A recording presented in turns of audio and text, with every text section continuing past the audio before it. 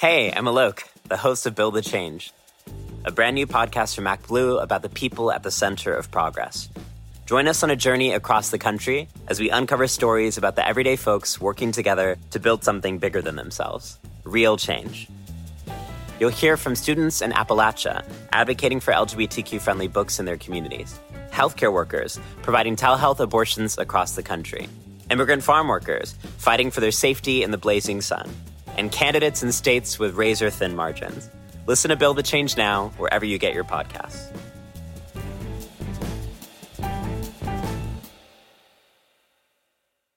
Everyone knows therapy is great for solving problems, but getting therapy has its own problems too, like finding the right therapist, fitting into their schedule, and of course, the cost. Well, BetterHelp can solve those problems.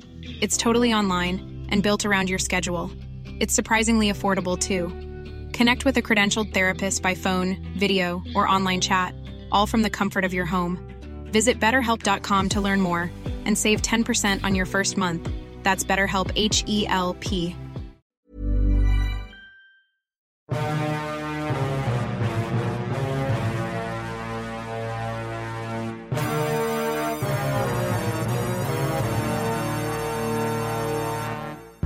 Welcome to Democracy-ish. I'm Touré. And I'm Danielle Moody. And I have a joke to tell you. What? It's very, very funny. Okay.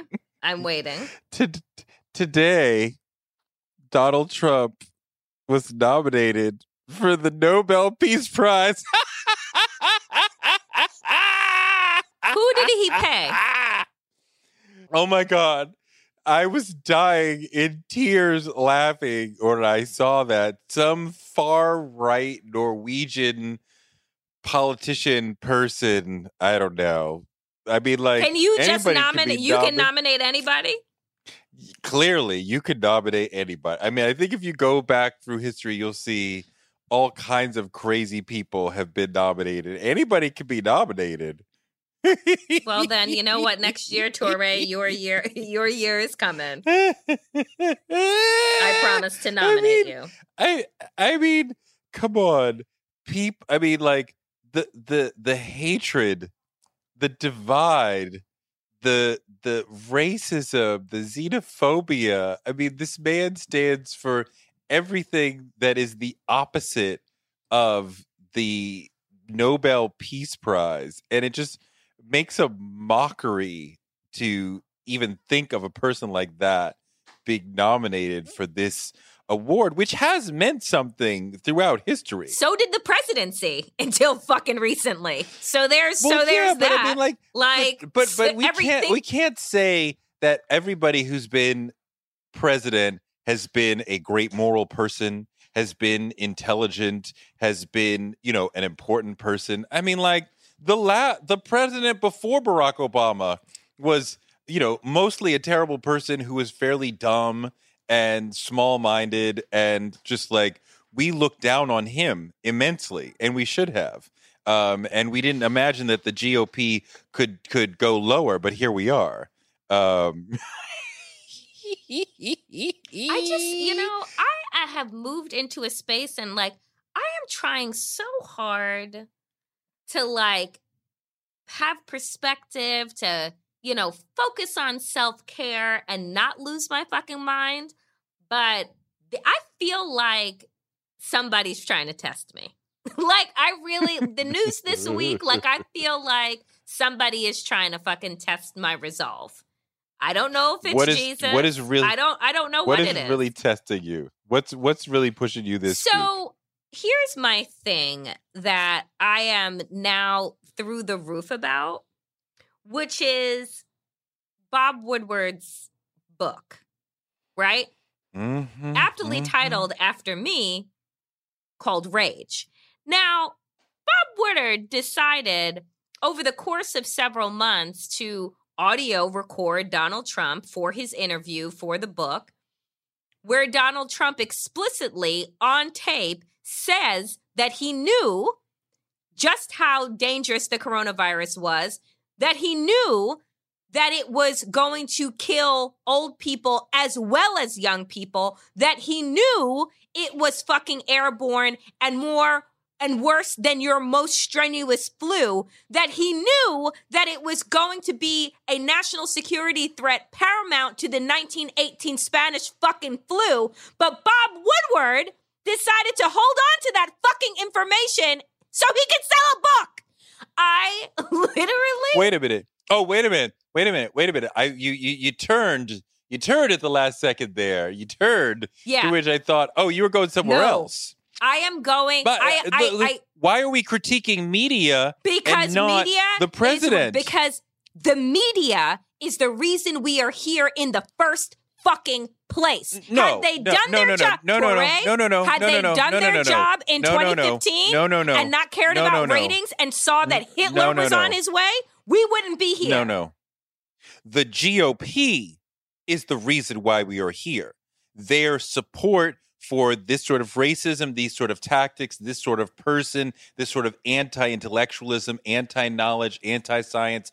Trump is just the embodiment of the GOP that goes back to Rush Limbaugh and Newt Gingrich, that moves through George Bush and Sarah Palin, rejecting science, rejecting knowledge, rejecting everything but gut, rejecting elites, rejecting politicians, all of that shit, like putting whiteness above everything. And media who advertised that? Who enabled them to do that? Who didn't make it very clear and distinct to the American people just how dangerous it was to deny science, just how dangerous it was to create your own alternative facts? Who thought that Trump was a circus instead of the threat to national security here?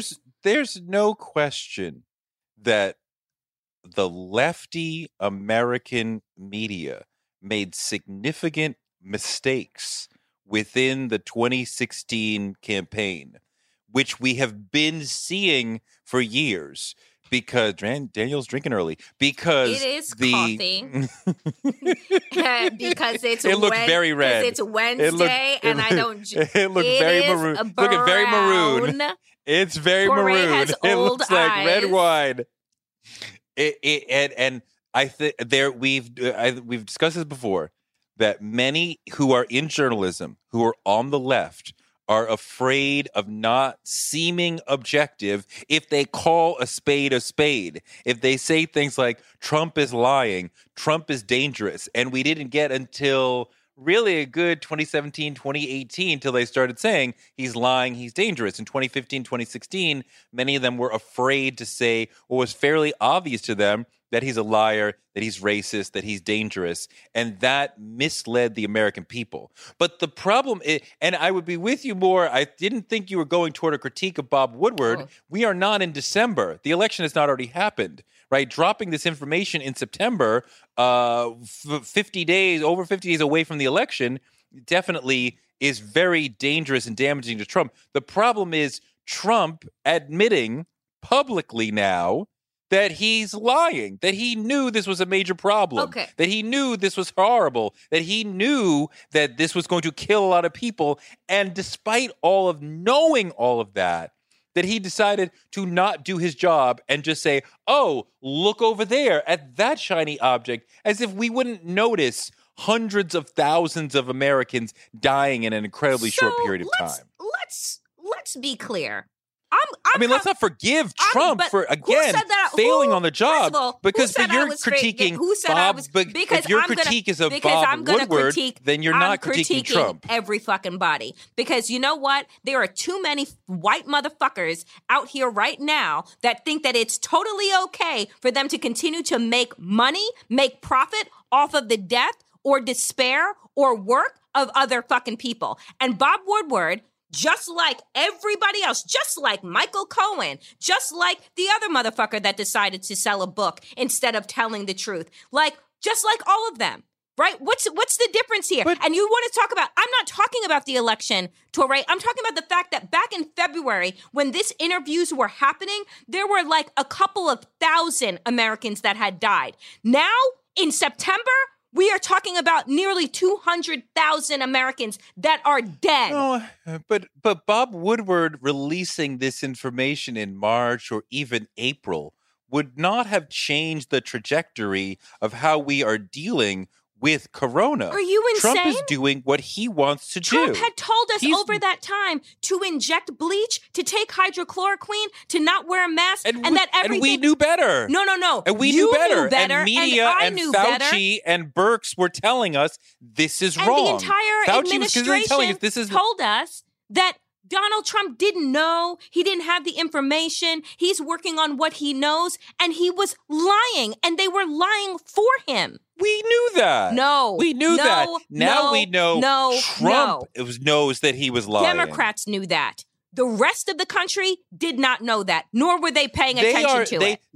They are in a silo. They are in a bubble. They are determined to not listen to media. They are determined to say that media is lying to them. So Bob Woodward, the media institution, coming out earlier and telling Fox viewers, hey guys, this is the truth. This is what Donald Trump said. They would dismiss that out of hand. Donald Trump doesn't even need to say it's fake news. They will do that for him. They are already trained to do that for him. Media cannot save this 40% of the country that is dug in and listening to Trump and listening to Fox and Rush Limbaugh and not believing reality. They are stuck. They are on their own. All these Karens we see arguing in stores about their right to not wear masks because it's not a law. They are on their own path. They cannot be saved. They don't want to listen to facts, science, media. Fuck them.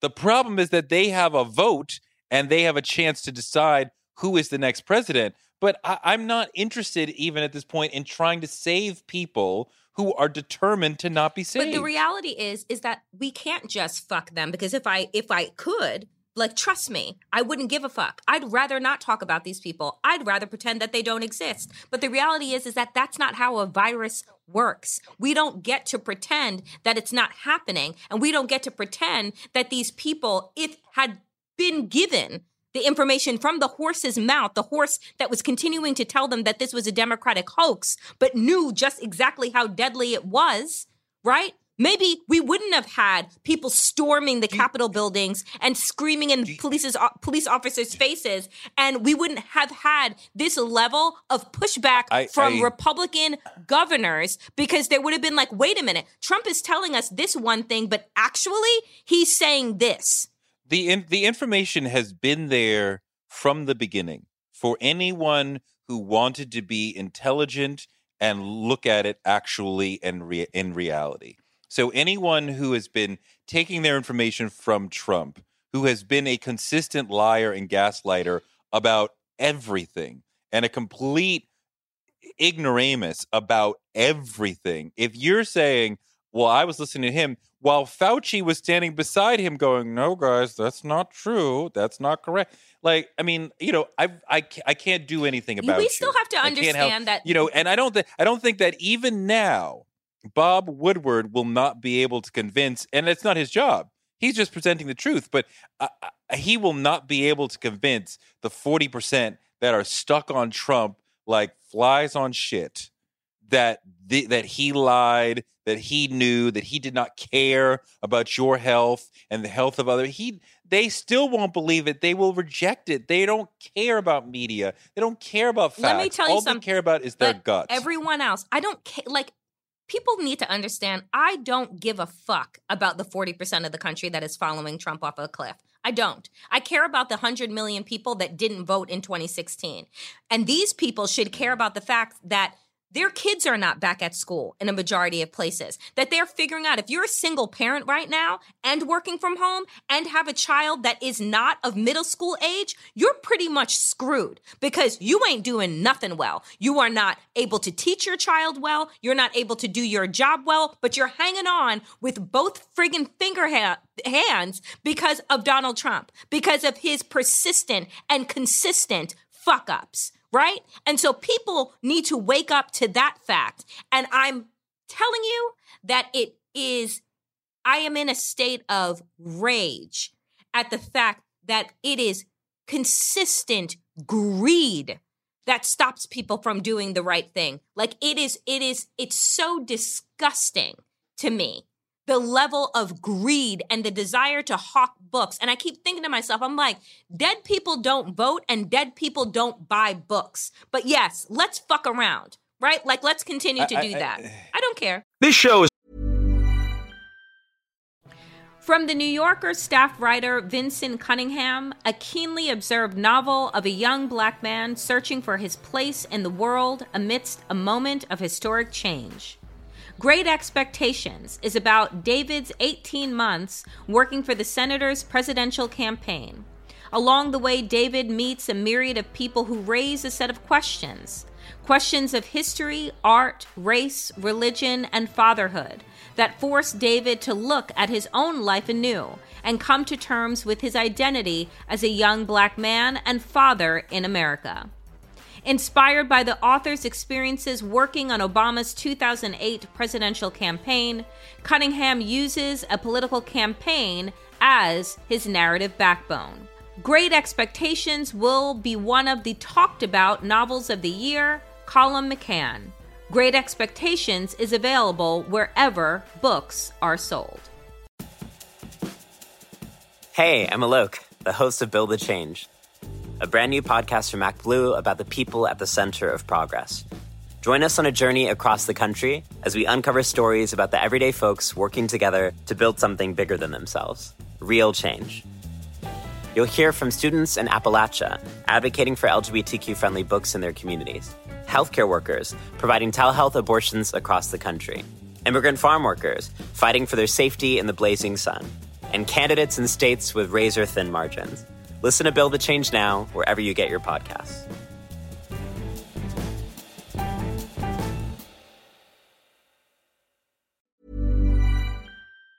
Part of the Pro-Democracy Podcast Coalition. The midterms are coming, and it's more important than ever that we protect and fix our elections. We all know that our government is broken. Politicians spend more time working for themselves, their big donors, and their political party instead of for us. We as Americans have had enough of the corruption, partisan bickering, and gridlock. Look, I get that all the nonsense makes you want to tune out, but I'm here to tell you there's reason for hope. Our political system is broken now, but we can fix it. That's why we've partnered with Represent Us, a nonpartisan grassroots organization that has helped notch more than 160 victories to improve our elections and give power back to the voters where it belongs. Right now until November, there are many, many ways you can get involved. Represent Us is working in cities and states to pass good government policies like ranked choice voting, and they're also recruiting folks to help staff the polls. Let's protect our elections now and for generations to come. Visit represent.us/pod to learn more. That's represent.us/pod. I find the folks who are not voting, even now, and there's always about 100 million who don't vote. We get about 55 to 60% participation in this country. I find their inaction to be fairly disgusting. So disgusting. To be unpatriotic and un-American. The notion that both sides are equally bad is ignorant, is rampant, and it is also part of the Republican nature of modern politicking when they want to create a food fight environment and the appearance of a food fight and the appearance that DC is dysfunctional. This is part of the goal of obstruction, to make it look that DC is dysfunctional, and media plays into it, and it's very important, media's part in playing into DC is dysfunctional. Mm-hmm. Lawmakers cannot decide on coronavirus bill. Mm-hmm. That is not at all accurate, but we get these sort of headlines, these both sides' headlines all the time, also from really apolitical local journalists who are quite often the main conduit for many people who don't vote about their news. DC cannot decide about important issue. And they walk away saying both sides are equally bad. If you look at Trump and McConnell and Biden and Schumer and Pelosi and think both sides are equally bad, I don't know if you are dumb or stupid. But it's one or the other, because it's clear it's not even close. And look, I think it would be extraordinarily important and revolutionary for American politics to adopt Australia's system of mandatory voting. In Australia, everybody must vote. You may go into the polling station and chuck none of the above, but unless you have some medical waiver, you must cast a ballot. What happens if you don't vote? I'm just curious. Is there like a penalty? Is there a fine? There is a small fine for not voting. You nothing that you couldn't pay, nothing that most people couldn't handle, but still, like there's a small fine. So you are highly motivated, highly incentivized to vote, and they get like 99% participation. And what that would do, because what we have right now is the edges of the left and the right are driving the political conversation. And we would have many more people who are in the real center of America. I think that's where you get voting depressed the most. People who are in the middle, they would come into the political process much more. And it would be a much more honest snapshot of America. But I mean, it is disgusting and frightening that even with the idiocy, the racism, the everything of Donald Trump, that didn't vote will rival the amount that Trump and like if didn't vote was a candidate, Trump and Biden would be in deep combat with didn't vote. And it's very difficult. And we're not even talking about those who are suppressed, right? And those who have been kicked off the rolls for, various things. Just people who just couldn't be bothered for whatever reason to show up. It's so sickening to me, and I don't know what it is. Like, I wish that we would adopt that system from Australia, but we know good goddamn well that Republicans would never go for that because they don't want you to vote. Right. And I don't understand why it's so difficult for people to understand that if your vote was not valuable to them, then they wouldn't try and steal it. They wouldn't try and suppress it. Right. So, like, why don't you understand the power of your voice, or why don't you give a fuck? Like, that's the thing. Like, if there were a campaign to be run, it would be to get the names of the 100 million people that are eligible to vote, to your point, that are not disenfranchised, that are not coming out of prison and trying to regain their vote, that are not gerrymandered, that just decided, you know what, fuck it, I'm going to watch Netflix, right? Like, I want to understand. I want to understand the psychology of those people. I think the folks who would listen to this show are voters, right? They are so engaged in the process that they would take time to listen to a podcast about politics, right? So the folks who are hearing this are committed, right? And probably showing up in off-year elections as well. But there are a significant number of Black people who I think are not voting out of a sort of almost conspiracy theorist sense of it doesn't really matter. The political process doesn't change our lives. It doesn't have an effect on us. And I would amend what I said before about they're either stupid or dumb, because I know they're not all dumb. I was once at dinner with Mos Def and several other extremely intelligent artists, creative, brilliant people. And, Mos Def is an extraordinarily compelling person. And he starts talking and his monologuing, and everyone else who's usually an alpha in the room is just listening to Mos. Oh, my God. And he was going on and on and on about things that basically about how the political system doesn't matter and it doesn't affect our lives. And we cannot expect it to be the source of change in our lives. And when you look at places like New Orleans and Flint and other places, it's easy to say we are locked in generational poverty, in generational war with the police, in generational mass incarceration.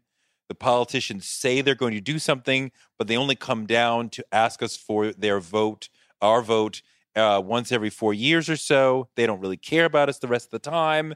And so the whole system doesn't matter. And I find that a very offensive way to look at things, but there are a lot of Black people who very are well articulated visions of why voting does not matter, and it's quite frightening. And what I think that what that feels like to me is a significant amount of disrespect. It is a significant amount of disrespect, not for the country. Fuck the country, like as it has been built by us, but without us in mind, right? But the people who died for it, why does that not matter? Why does that not matter?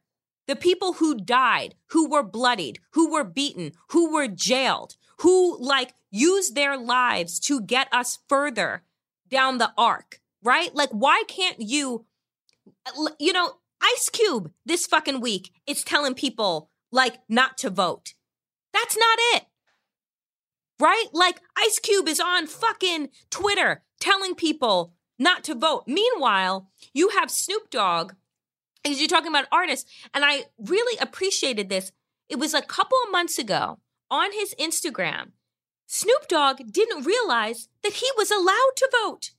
He thought because he had been in jail that he wasn't able to vote, and that he just learned that he has been eligible to vote, and is now urging other people who were incarcerated to check the records and see whether or not they can actually register to vote, because he is going to be voting for the first time in this upcoming election. And so it's like I look at these people and it pisses me off specifically with Black people, because I'm like, you are here because of the sacrifices of other people. You are here because generations of people died to get you here. And I don't understand the blatant neglect and disregard for their lives and their sacrifice. I totally feel you. And so much of my life and the choices that I have made in my life have come from a feeling of people have died and fought and sacrificed so that I can be here. And a child of affirmative action to be able to get into private school and to get into college and have a media career. And I owe so much to my father, my mother, my spiritual and political fathers and mothers and grandmothers and grandfathers who fought and had less opportunity.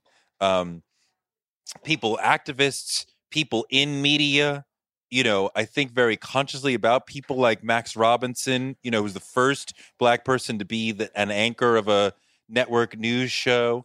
Carol Simpson, people from the past who paved the way for me to be here. And so when I have these moments on television or this show with you, these are sacred opportunities. And voting, raising your voice, marching in the street, these are part of that sacred opportunity. I have to carry the ball forward. And when I first took my family to the Black Smithsonian, the National Museum of African American History and Culture, and you walk through the bottom floors where they talk about the resistance that the slaves were leading in the early part of being enslaved, almost from immediately they were like, oh, fuck this, we got to get out of here. We're meeting in the town square to rebel and this and that. It made me feel like, wow, so many people have fought so that I could have the life that I have. And if I have... Hey, I'm Alok, the host of Build the Change, a brand new podcast from MacBlue about the people at the center of progress. Join us on a journey across the country as we uncover stories about the everyday folks working together to build something bigger than themselves. Real change. You'll hear from students in Appalachia advocating for LGBTQ-friendly books in their communities, healthcare workers providing telehealth abortions across the country, immigrant farm workers fighting for their safety in the blazing sun, and candidates in states with razor-thin margins. Listen to Build the Change Now wherever you get your podcasts.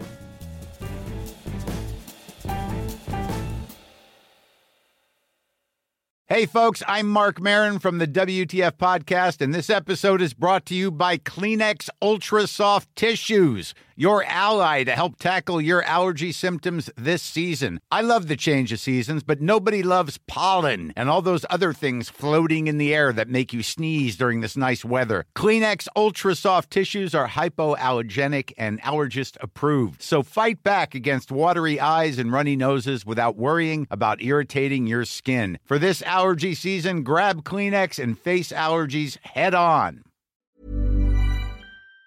And I have to give back in terms of voting, in terms of protesting, in terms of, raising my voice wherever I can. I have to do that. I remember being in college and thinking, if I was white and I didn't feel this responsibility to so many people in the past, it would be fun to join the CIA and see what that life is like. There was a CIA recruiter who had come and was addressing us, and I was like, that would be fun. But I have all these people whose shoulders I feel I am standing on. And I can't. And, perhaps somebody could say, well, you could have made your own sort of difference within the CIA. And perhaps, but at that time, I didn't see that. And I was like, part of me thinks that would be interesting and fun and valuable. But because I'm standing on these other people's shoulders, I have to do something else that honors their choices, their sacrifices, their work. And voting is part of that. When you call it a sacred obligation, that really hits me. That hits me to the importance and the responsibility that we have. I will say to folks that my family came here from Jamaica, right? And when each one of my family members became citizens of this country, it was a big fucking deal. Their opportunity to vote for the first time was a big deal. It was a proud moment, in our family, in each of their lives individually. And, I think now as right before this, so that I tried not to have the level of rage that I have, meditated. And I think about the fact that Black people who got to sit and have quiet space generation ago, who got to sit with themselves and their thoughts and do you know what I'm saying? Sit in, no one. Well, wait, well, you make me think about the Black arts movement, right? And the poetry slams of Nikki Giovanni and Leroy Jones, Miri Baraka, and Sonia Sanchez, and so many others, and they must have had some level of peaceful self-care, joyful moments.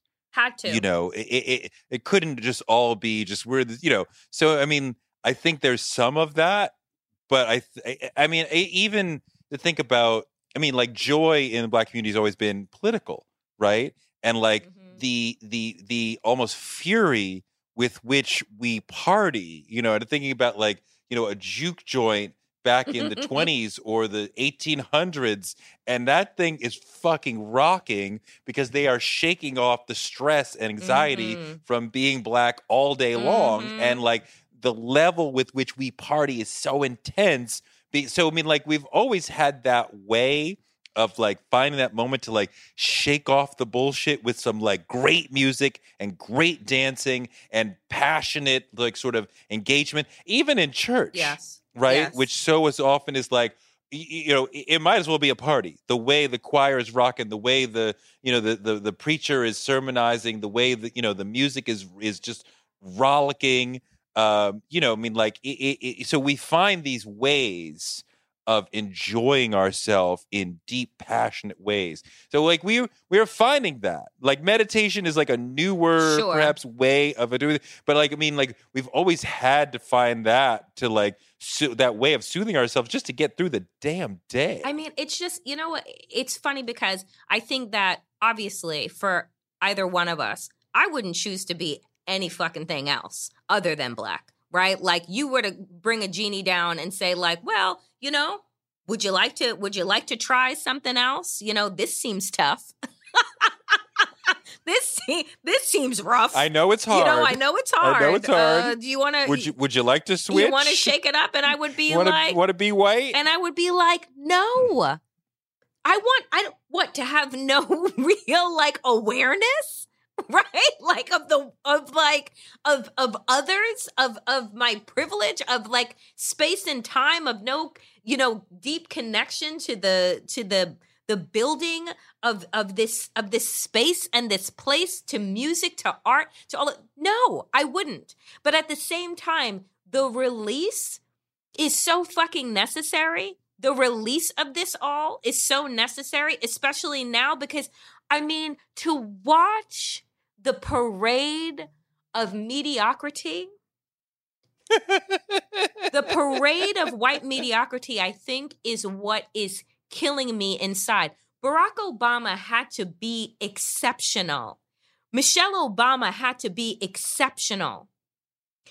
And then white people are like, but look at what we can do. Not a fucking thing. And still, we can be pathetic and still become president. We've had two pathetic white men become president sandwiched between one extraordinary black man. Where I thought you were going with that, which is also real, is that if you know, the time travel man came and said, would you like to travel back to any time in the last 500 years as a black person? Be like, no. No, I'm good. Can we go forward?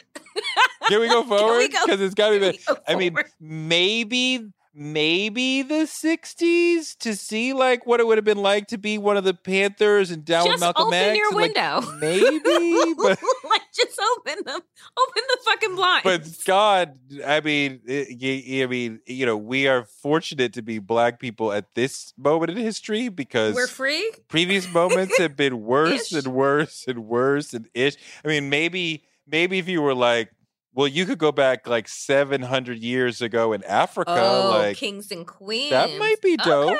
That might be dope. Okay. That might be dope. Well, but we wouldn't necessarily be the kings and queens. Like, it's dope for the king and the queen, but for everybody else, it's like, you know, this is okay. I'm going to ask to peek at the transcript before I make that selection. I think I'd rather just go to the future. Take me to the year 3000, because if we're still doing this shit in the year 3000, first of all, if the Earth still exists, which that's kind of a stretch, but like, but if it probably not. But if it does, and we're still doing this, but in like spacesuits, and people are still out fucking protesting, like, you know, Astro police brutality, like, I just cannot. I can't. Well, if you read Homo Deus, which talks about the future of everything, he's like, you know, will humans be in charge of the globe in 500 years? No way. 100 years? Maybe not. Like, AI and computers will be in charge at some point in probably our grandchildren's lives. Like, they'll be too smart for us to be able to say, like, we're not going to like let them basically be in charge of the important shit. And like, you know, we're going to see, he thinks we're going to cede our dominance of the planet to the robots that we are now creating. Well, you know, America has already ceded its global dominance of the world. I mean, just think about it, right? The demise has already begun. Rome has been on fire, right? We've already ceded our American exceptionalism and our leadership over the last 4 years. You don't get that back. Oh, we're a shithole country. We're a shithole country. I mean, if America was not America, would we be wanting to invade America? Yes. To save America from Trump and Corona and the police attacking black people in the streets and they need some help. We need to go in there and invade and install democracy in that country because that country is fucking up the rest of the world. Oh my God, that is us. We are that. We need to be invaded. Should we write a letter? We need to be invaded by us. I'm like, can we write a letter? This is why we write I get mad when people see. This is when I get mad when people say well, America's the greatest country in the world, and wanting to compare it to other countries.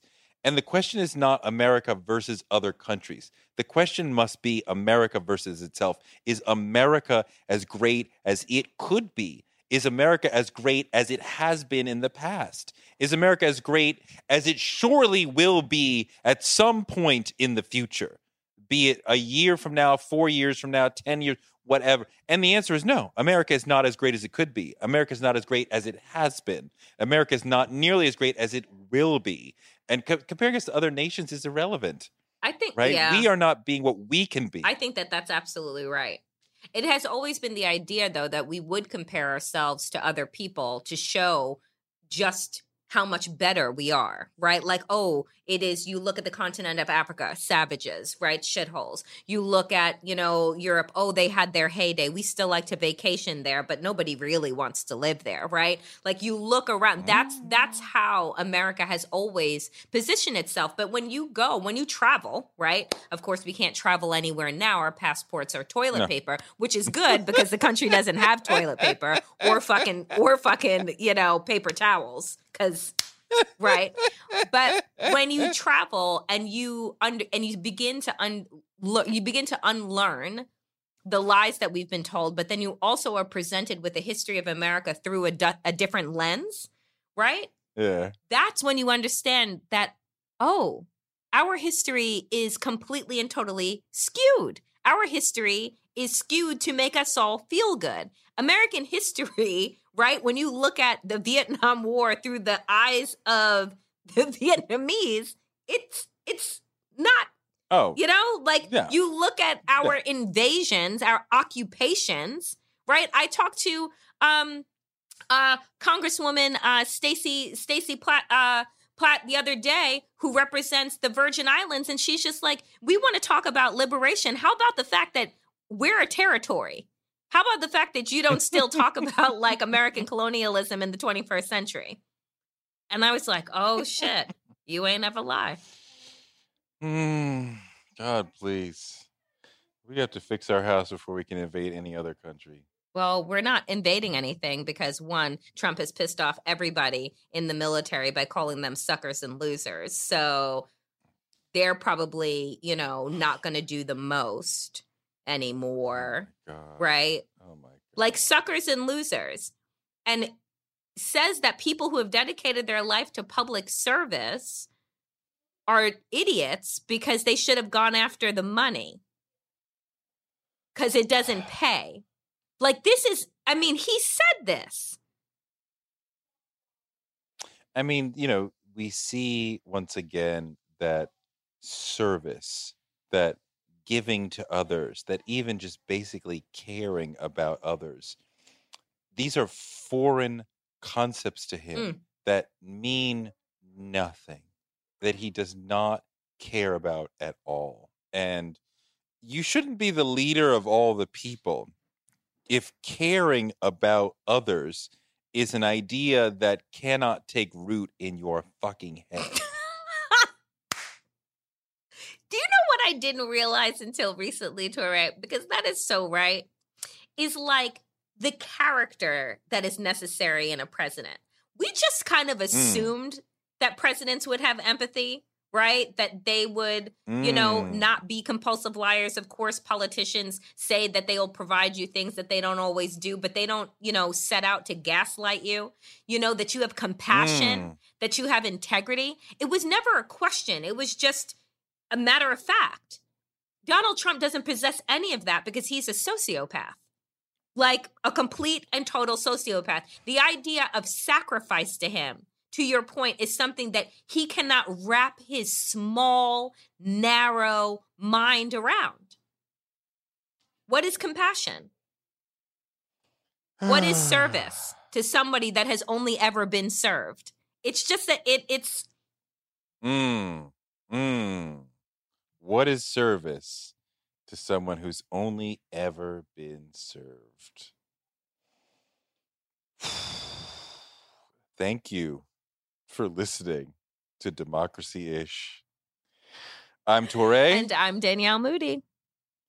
And we may be back. Who the fuck knows? You know, all I can tell people is continue to pray. Okay? And if you're at 60% chance? 40? 60% 45? chance we have a country? 45? I just hope that we get to share a cell so that we can still do this show, but like for the prisoners, you know? Oh my God. I saw that Handmaiden's Tale meme the other day where the handmaidens from the Handmaid's Tale show are sitting there and they're like the four of them are talking and one of them's like, yeah, I just didn't like Biden.